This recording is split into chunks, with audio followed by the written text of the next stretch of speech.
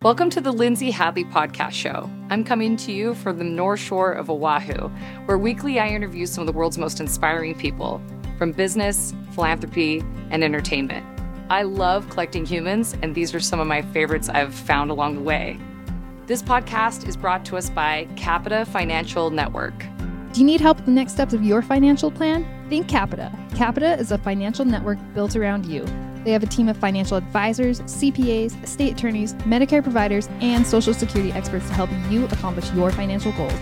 Call or schedule a complimentary consultation at 801-566-5058 or visit their website at capitafinancialnetwork.com. You can also check out their financial education podcast, The Financial Call, available on Apple, Google, Spotify, and YouTube. Hi, welcome to the Lindsay Hadley Podcast show, brought to you by Capita Financial Network.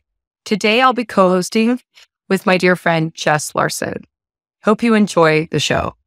To have some of my friends on, this is really just a treat. And Capita Financial Network is the sponsor of my new show, the Lindsay Hadley Podcast show.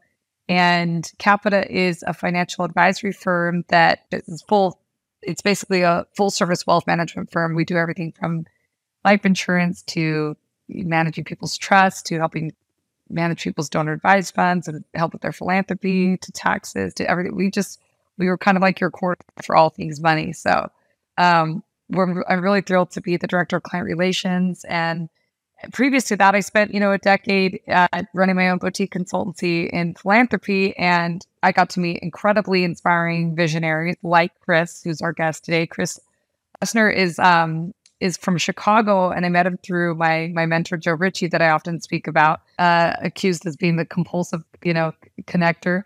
And they're like, this is one where we introduced you. This is like so exciting because I consider him a dear friend. Chris is a humble leader. He's has a background in tech, and he's had a boutique agency himself, helping different clients with their tech needs and a dev shop and all kinds of different services. And then how to use his skill set as a coder and a CTO to help the world be better.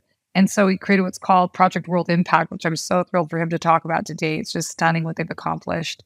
They have over 20 million people a year on their site. They have 100,000 nonprofits and clients. They provide software as a service to these NGOs that help them leverage. Chris, we're so happy to have you and would love for you to kind of kick off, starting off. Tell us more about Project World Impact. I just gave the 3-second intro, but tell us your journey of how you got here and your background, and give us a little better synopsis of who's Chris Lesner. Well, thanks for having me. This is awesome. I love what you guys are doing. You explained it already. I mean, it's been a really fun ride. I grew up internationally most of my life, just with my dad's job in corporate America, moving around a bunch, and in that process, just saw a lot of good and bad around the world. And one of the fun things that happened was when we moved back to America, went to university here in the States and got a chance to start a marketing company or be a part of starting this marketing company. What ended up being a marketing company, I guess I should say. We didn't know it was a marketing company. And it grew really, really fast while I was in school. By the time I was starting my senior year, we were opening multiple offices. We had over 60 people. We were doing digital marketing for a bunch of really big clients that are household brands. And I got connected to somebody in the nonprofit world, and they just challenged me to say, what if you could figure out a way to use all these marketing skills to help people instead of just making all this money? And that kind of was the impetus for PWI, what we're doing today. And that was 10 years ago. So it's been a wild ride. And for the last 10 years, we're focused on how do we impact hundreds of millions of people by connecting with nonprofits and helping them expand their reach, raise a bunch of money, get in front of brand new people, improve their operations, all that kind of stuff. So it's been a lot of fun. Amazing, Chris. It's cool because he's one of our advisors to a documentary that I just executive produced called Uncharitable, which features Dan Pallotta's work. If you haven't seen his TED Talk, The Way We Think of Charity is Dead Wrong, I highly recommend it. 13 minutes of your life to watch it. And when the film comes out, watch the 90-minute the same concept. But Chris, what he's built is a for-profit business addressing these social ills by giving these software tools and providing, just traditional tech business offerings. He's able to have impact. But you thought bigger than that, Chris. It's not just, hey, here's an API hook in, here's the great white label tech solution for your crowdfunding or for your peer-to-peer fundraising. You guys actually created like a hub, like a search engine where anyone can and type in their location. Like I live here on the North Shore of Oahu, and you can put that in and then look up a certain type of topic as cause and find out where I can volunteer, what the NGOs are in my region. And can you tell us a little bit why through that? Like, why did you create that offering in addition to just servicing your clients and making money? Yes, I think anyone that goes into business realizes where they end up is probably not where they planned to be. At least that's been my experience. One of the starting points for PWI was we were just looking at the need. Every month, there were over 130 million searches of people looking for something related to nonprofits, causes, countries. And sometimes that's really blown up when there's natural disasters or things. Everyone's Googling what's going on with natural disasters. And in other cases, there's stuff going on all halfway across the world, and people hear about, wow, what's happening in Syria or Ukraine, or choose your location, and people just start Googling about what's going on there and how do we get involved. So imagine 130 million people every month looking for ways to get involved, and there's not a great central place for them to go. There's tons of good resources out there, tons of them. The UN Foundation has tons of good options. If people are interested in giving, they can go to GuideStar, Charity Navigator, Charity Watch, like all these great organizations. But when it comes to where does somebody go to actually figure out what's happening and how could they potentially get involved, there's really nothing out there. And so we built this with the thought of how could we be that place that people would go to want to get involved. All the software and everything that nonprofits are using, that was never part of the plan. I was using money from what I made with the first company to fund this. And there was no revenue model. It was just, let's help nonprofits get found. And I remember our first summer, I hired 25 summer interns from university.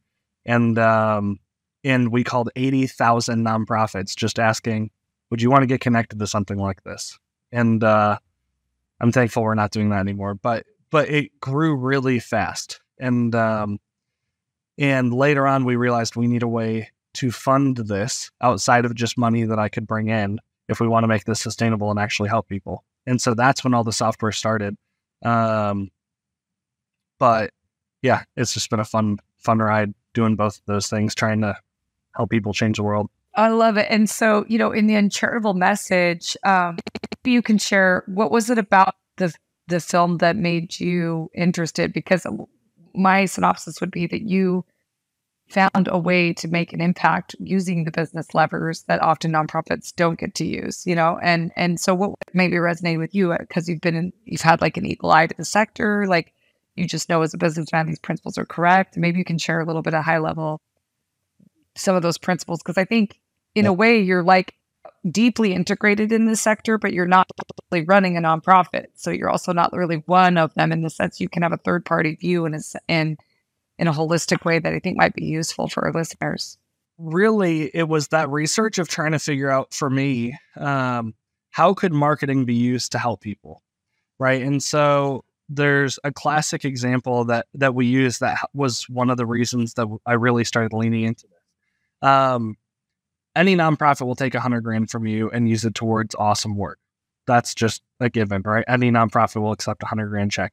And in working with a bunch of these nonprofits when we were getting started, we decided, what if instead of giving $100,000 to a nonprofit, we decided to give it to Facebook and Google and run ads to see how much more money could we raise of other people's money outside of just money we could give or that we could raise on behalf of that nonprofit. And so just through ad campaigns, we were able to turn $100,000 into $1.2 million that ended up going to multiple charities. And it just clicked of how silly would I be to give $100,000 just to this cause when, if it's not for tax purposes and it's for actually helping solve some of these issues, we could actually give away the equivalent of $1.1 million, and it's all other people's money. And yeah, we have a little bit of sunk cost, but it does a lot more good. And I think that's where the film comes in, not exactly from that lens, but it's, let's think about how would we maximize the impact, because no nonprofit, small nonprofit board will approve, hey, let's spend $100,000 on Google or on Facebook, right? If they're less than $1 million a year organization. But if they knew that it would bring in over $1 million if they spent it with some guarantees, okay, then they're interested, right? But most people don't have, in the nonprofit world especially, most people don't have access to the tools that we have access to even run a campaign like that. The tools are really expensive. Stuff that's becoming more public in great ways, like different AI tools that are helping increase efficiencies. A lot of those have been around for a long time. And marketers have been using them. They've just been really expensive. And so now it's a matter of, okay, how do we help people? How do we make some of this stuff known? And yeah, the film just resonates on so many levels from what I see in terms of nonprofits losing good people because of money. And really their top line is hurt. Their impact is hurt. And yeah, I think the film specifically, I'm excited for what you guys are doing. Oh, thanks so much, Chris. Jess, what does that bring up for you? I mean, you've been involved with nonprofits for a long time. That's one of the ways you and I first got like officially really involved professionally. Outside of us meeting, selling cell phones in a tiny little store in Southern California. But other than that, you know, we've got you understand the pain points of the charity world. But doesn't it just bring up any questions for you or thoughts about what Chris is doing? Yeah, it does. I mean, I do want to give a shout out to your film. I mean, obviously I heard about it along the way, and it's fun to, you know, meet Jake Gyllenhaal's dad who you made it with and stuff. But like this film, like you got the buzz factor of like the Ed Nortons and people in it, but like this core message of, I don't know, this is my takeaway. And I've talked to so many people about the film since seeing it, is like, why is the number one thing that we're measuring on a nonprofit is how little they spent on overhead, not how many people's lives they made better?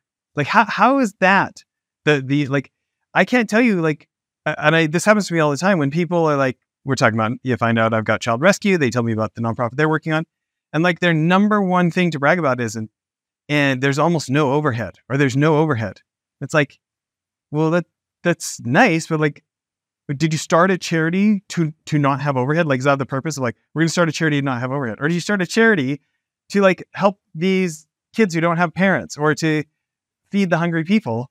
Like, like, why aren't the things you're reporting on matching up with the reason you're doing this in the first place? So anyways, I'm going to echo everybody should go watch Uncharitable. But Chris, I want to take this a little bit more from a business perspective of, my experience in nonprofit is that there are so many people who didn't want to worry about money, and they didn't want to go to marketing class, and they didn't want to go to finance class. They just wanted to help people. And they got really good at that thing. So they ended up in leadership in the nonprofit. And, you know, it's partially because they don't care about money so much that they ended up in what's probably a lower paying job. And so my experience is like the nonprofit world is full of people with a good heart, but low skill sets on coming up with the money to deliver on their good intentions. And I don't know if you disagree with me or not, feel free to. But from my perspective, what you're providing is such an incredible thing of matching that kind of heart with some skill sets that they're unlikely to have on the team. Yeah, I mean, I think it's the beauty of the mixture of giftings and capitalism, right? I think there's so much that from a business standpoint, we've been able to grow our business significantly. And we have the nonprofit side where we help a bunch of nonprofits. We have a different side where we bring in quite a bit of revenue. And there's a lot that when I even look at our own business, I have no idea what I'm doing when it comes to taxes, accounting, towards our finance, towards staffing, towards HR, like all the things that we need people for. And it's funny, you get into business because you have a skill set and you're able to grow the business to a certain level, and you just need to surround yourself with people who can get it to the next level. It's that whole concept of what got you here won't get you there, right? And thinking about that from the nonprofit's perspective, I think it's a lot of times really well-meaning people who start something in their local community, or because they went on a trip internationally, they really care about a small area, they make a huge impact in that area, then they go to expand. And that's totally new horizon, and they don't know what to do. They don't have the people. They don't have the resources. They were self-funding, now they need funding. There's all these things that they're going to bump into, and I think that's where it's easy for groups like us or others to come alongside and really help them get it to the next level. Because what got them to where they are today after a 10-year stride isn't going to take them to the next 10 years of where they want to be and hit the same goals. It takes different people and skill sets. So I think you're spot on though, in terms of like people kind of fall into roles that are beyond their skill set, but they're super passionate. So, and that's where I think you do find a lot of nonprofits get taken advantage of, right? You're so excited about the cause. And if somebody says, "Oh, I'm here to help you," a lot of times there's some blind trust, and some things could go bad too. So can you share a story with us of one of your clients that, had a big heart, but didn't have the funding mechanism and worked with you guys and now are making giant impact? Yeah, there's so many. I think through COVID was a good example. And I know COVID's a while back now, but so many nonprofits realized during COVID that they needed to become more digitally savvy. Their in-person events weren't going to happen for at least a year, depending on where they were. And a lot of their funds were raised in in-person events. And so I can't even count the amount of nonprofits we helped turn from people who had never raised money online through any digital campaigns to raising millions of dollars online, all just out of necessity, right? And it wasn't all through the same donors, because a lot of those same donors aren't going to give online. They wanted the in-person stuff. They like whatever it is, and in-person stuff is really fun. But a lot of it is people don't realize how scalable digital giving can be. A lot of nonprofits have not initially thought through, what's the first gift we want everyone to give? They have a donate button, but there's no clear ask that's the same ask for everyone. Then it's, how do we get the second gift? What are we actually asking for? How do we get the third gift? What are we actually asking for? And what a lot of nonprofits find is there's a massive drop between gift 3 and gift 4. And it's really easy to get the first 3 gifts, and it's almost impossible to get the 4th. And that's where nonprofits, the really big ones you always hear about, have monthly giving programs and stuff like that. It's not just first time donation as a recurring giver. They have a funnel figured out. And I think so much of the time, literally countless stories, it's just even explaining that to a nonprofit and saying, what's your donor funnel? What's the first gift, second gift, third gift, and the 4th gift has to be recurring. And then how do you tie the impact back to the donor, not necessarily the impact you're having on the field? That's made a huge difference. Linz, you've been in the world of fundraising. What kind of ideas does that bring up for you?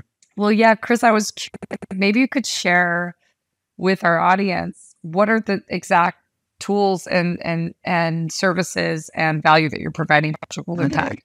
Maybe you can go through the suite of the different offerings, because what you're talking about, automated software, but then there's also agency side where you're teaching people how to do all this. Can you talk through a little bit all of the things that people can utilize that you're now providing? Yeah, it's been a fun journey, because now we've got over 20 tools, what we call tools. Other people might call them products, but that nonprofits are using.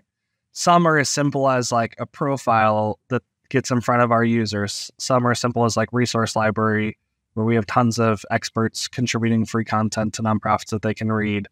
But then there's also a bunch of free stuff, like a completely free CRM that nonprofits can use, unlimited users, unlimited contexts, no credit card ever asked for. There's stuff where we'll post about them on social. If they just want free promotion, we'll post about them. There's tons of connections we have with people who want the Google Ad Grant and helping them get the Google Ad Grant and then use that where they get $10,000 a month to use for advertising. And so many nonprofits have just never heard of some of those opportunities.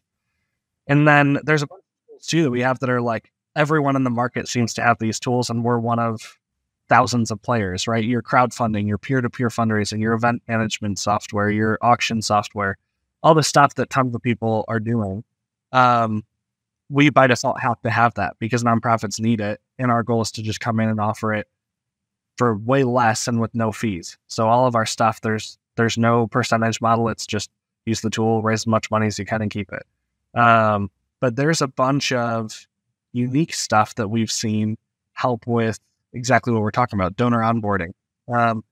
We've got a tool that every time somebody opens a new internet tab, money is sent to the nonprofit that they pre-selected. So just imagine like how many tabs you open in a given day on Chrome, Smartbox, Edge, right? If you're like the average person, you open about 20 tabs a day. Some of us power users open way more than that. And imagine if every time you did, money was just sent to the nonprofit that you cared about, no cost to you ever. You don't have to hook up your credit card or anything. It's other people's money. Imagine if every time you did a Google search, money was sent to a nonprofit that you care about. That's one of our products, does exactly that. So things like that other people aren't really in that space necessarily, but due to our size, our partnerships, how long we've been doing this, we've been able to make a bunch of cool tools like that and a dozen other ones that really nobody's competing with us on from a market standpoint. And when you can come in and say, hey, somebody can get access to all of these tools for $5,000 a year kind of thing, which is what our average nonprofit is doing, it with a guarantee that they'll make $50,000 in their first year, they can have their money back just if they follow the plan we give them. It's probably the easiest sell ever to a nonprofit. And that's kind of how we've been able to grow. That's awesome. I think like as I'm looking there at all that you offer, people can just go on, they can search and go to Project World Impact and then engage with your products. Can they get like a consultation where they talk with like one of your staff and learn more about all the offerings? How do they do that? Yeah, there's a useful link that will take people to a PDF that's just projectworldimpact.com/demo. But yeah, if somebody goes to the PWI site, they can book a time to talk with a nonprofit success team member. And we've got a whole team of people here out of the office, and all day they're talking to nonprofits about how would you use the tools? Does it make sense to pay for tools, or should you just use all of our free tools? Because sometimes people don't need to pay for the tools. They just need the free stuff. And yeah, since all of this for us is about impacting hundreds of millions of people, as you can imagine, if a nonprofit's paying $5,000 for software that if they were to buy elsewhere is going to be like a couple $100,000, that side is not like a profit center for us. So there's no incentive for our team. We have no salespeople, so nobody's incentivized to sell nonprofits. It's really like case by case. What are you trying to accomplish? Build a goal, think through the funnels. And at some point, all of them, as they're growing, might need our help. But yeah, it just depends on the size and what they're trying to do.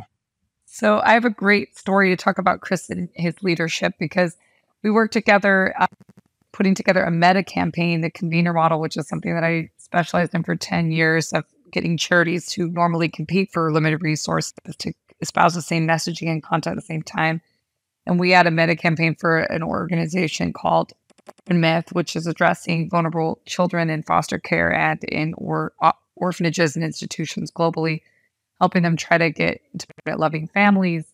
We have 30 plus charities, and we called Chris up and we're like, hey, we'd love to have you help us build a software around this strategy to get them to do peer-to-peer fundraising. And he's like, yeah, we have a product like that. And I was like, do we though? Like, and anyway, somehow it got lost in translation, like as our project managers from our original conversation. And his team ends up spending months tirelessly coding this and creating this original concept for our campaign, just to find out when we actually used it, that the original software they already had off the shelf and out of the box was exactly the right thing.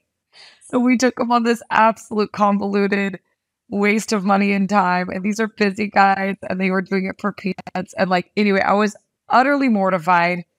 And Chris's response, which he had to just like throw the table and our friendship in the garbage, but he was like so gracious and like, oh, okay, well, let's just quickly pivot and make this successful for these nonprofits. And the leadership in being so gracious and kind and not gloating and not like, he didn't make me feel bad for even 1 second. I mean, he could tell I already wanted to die 1,000 deaths, but the responsibility that I felt to him, it's just amazing how he embodied this at the core of it, charity towards me.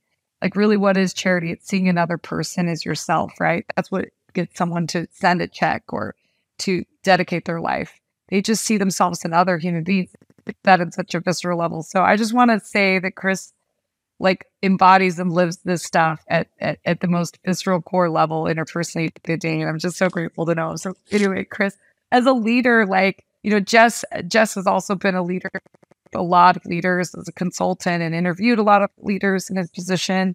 But he's also done training in leadership. But Jess, what does this bring up for you in terms of, like, you know, how to be other-centric, how to see people as we go along in our lives, as you talk about being attuned into who they are, what their needs are?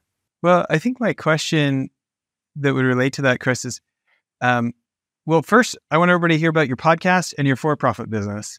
But then my question is, you know, it's obvious that you must care about people and see people not just as a means to your ends, because you're so magnetic to them. So I'd love to hear about what your podcast is, what your for-profit business is, and then your mentality that has helped you attract, you know, 100,000 customers and millions of people to your site. Yeah, maybe I'll go backwards and start there. I think there's three things that immediately came to my mind. One is that for me, this is much bigger than just like work and money. If I wanted to just work and make money, I probably could have stopped working and been fine a few years ago, and never really thought about any of that stuff again. But when it comes down to it, so much of this for me is a faith play of like what my personal views are of the world, and what faith background I'm bringing to this, and why I feel like I'm doing this is for such a bigger purpose than just myself. I feel like that leads into the second thing. Some of the doors that have been opened are just nuts. You think through, how does somebody who's in college help start this company that helps fund their next endeavors before they even graduate? Like, it's just, you'd be foolish to think that you're smart enough to do this on your own and not realize like all the doors that have opened. And just the people who have come alongside to support me in this and speak into my life, and mentors, and just great minds who have just given so much countless free advice. I've seen the difference that's made in my life personally, and how I've been able to affect others with that. And then vice versa, thinking through how could I do that same thing for a bunch of other people, and then think about all the ripple effect, if you will. And the third thing is there's just this constant desire for growth, not just like financial growth, if you will, but just to actually see the impact you're making. It's like a drug. I mean, I haven't done drugs, but I think that it's like, it has that same addicting feeling of like, I have to turn my brain off and think through like, how would I, like, every hour I spend could potentially be impacting X more amount of people, right, around the world, locally or around the world. And that's where I just get such a great feeling working towards some of this stuff, that, yeah, I consider a huge privilege, because I know a lot of people are miserable and stuff that they do all around work. So I just haven't had that experience. But on the for-profit side of what we do, it's interesting. So we have all this nonprofit stuff going on. And I thought I would be able to fund it forever. And I quickly realized I was not going to be able to fund it forever, due to tons of and mistakes and issues along the way. And so I ended up starting, under the Project World Impact umbrella, a digital marketing agency, where we would go to for-profits and a lot of people who I was already friends with and had worked with in the past, and try to grow that business. And we ended up getting many clients, multiple Fortune 500s who have trusted us with all their digital marketing efforts and strategy and web and app projects. And it truly has become a full service agency. And for the first 6 to 7 years, I'm so thankful we had that, because we would have run out of money, and I wouldn't know what we'd be doing if we didn't have that. And it was all just because somebody had said, hey, I know you left the marketing world, but could you take on a side project? And then I need to hire somebody for it. And it kind of just like kept rolling. It was never something we intended to do, but I'm so thankful it happened. And then the last thing that you had asked about the podcast. Yeah, a lot of people who start podcasts have awesome content, and they have no audience. And their goal in creating a podcast is, I want to grow my audience. We have the exact opposite problem. We have tons of people that know about Project World Impact, that use us, that look to us for input, and we have no content. So we're on the opposite problem. And I was thinking to myself, the amount of people I've been able to have coffee with or a meal with, and they just instill constant wisdom into me.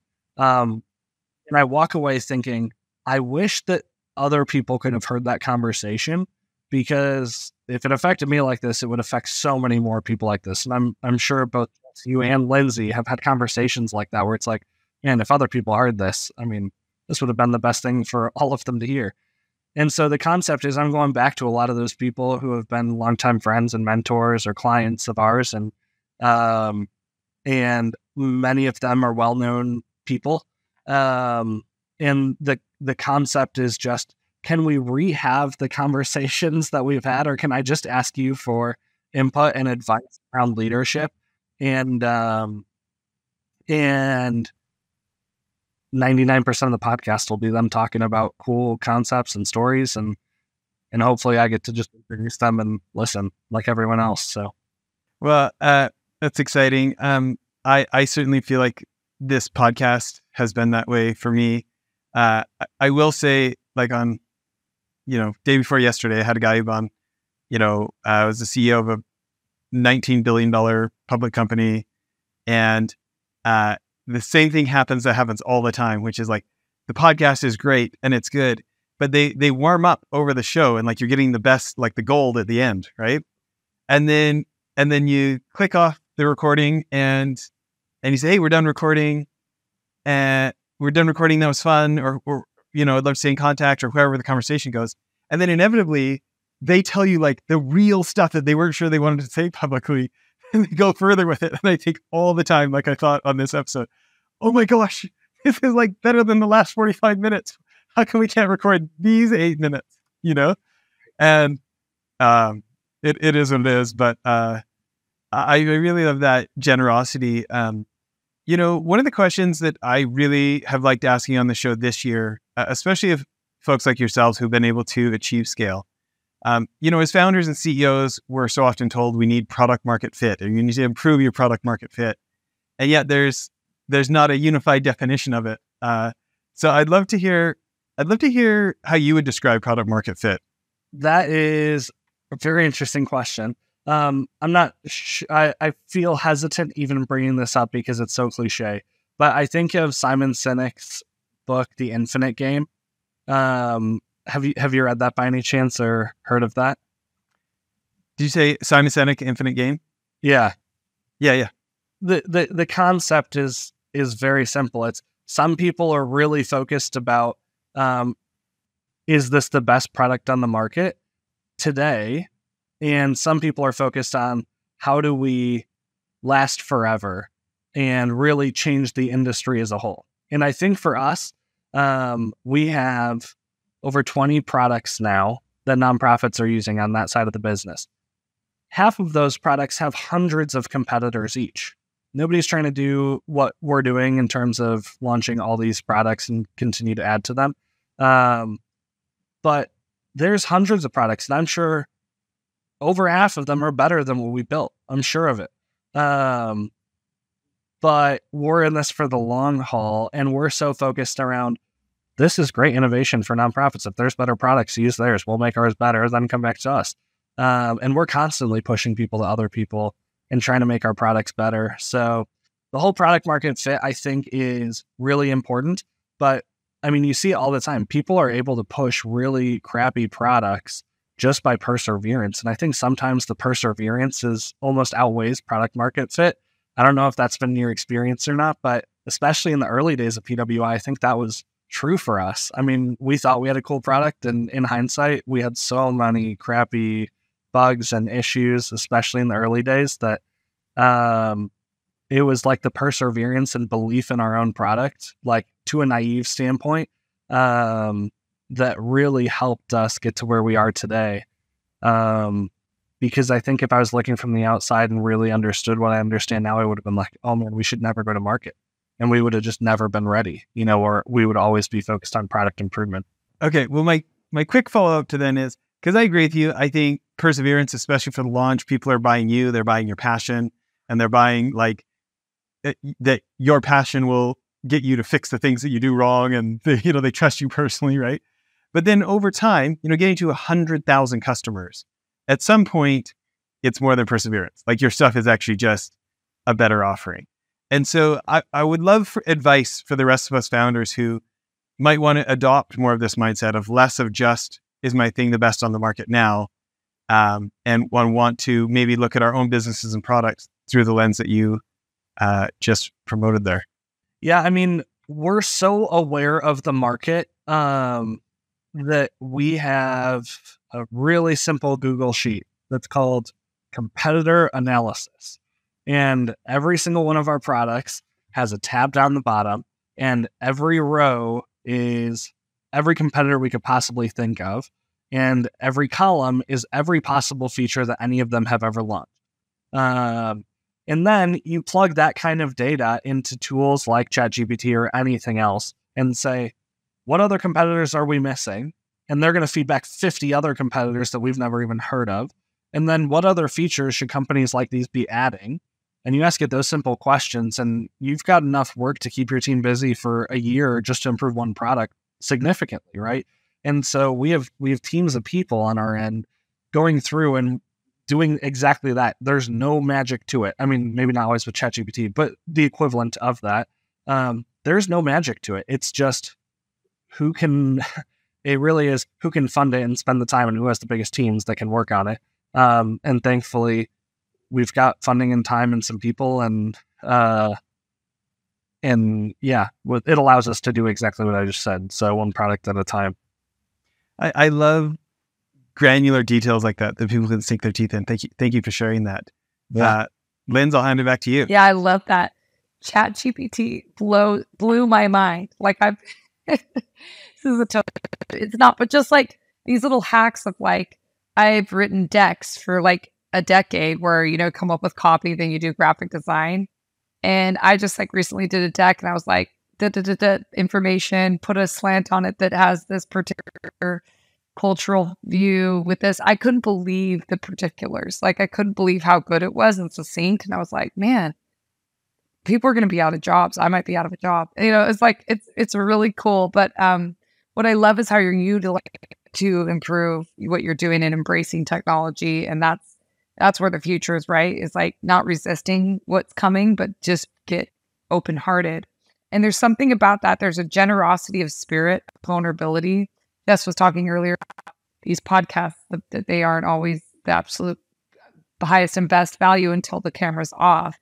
And I've realized more as I go is like absolutely kind of, I mean, I have my Christian faith, and it's like Jesus says the flash of your first in all things, and you have to lose yourself to find yourself. It's kind of this upside down economy. It's like we aren't as vulnerable because we think it's going to, protect us. But actually the thing that often protects us is showing our true selves to the world, like when people, they resonate, they trust you, they're built rapport, like all that stuff. So it's fascinating that it's counterintuitive. And as I sit there and listen to you talk about technology and how you guys are aiding and improving in this granular way, I'm like, yeah, you'd think that that you'd get more, I don't know, you double down and like, just, kind of try to be more parochial to protect what you have, but you're more open. You're like, who's doing what? How can we improve? What can we learn from?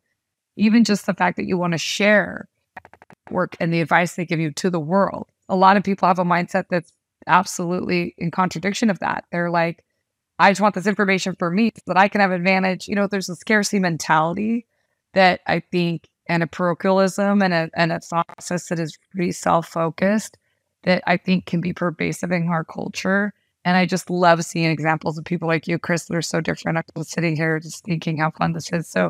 So you mentioned earlier that you're like, hey, I could have been done financially ago. But then I do this and I have this job because I love helping people. It's a drug, it's an addiction.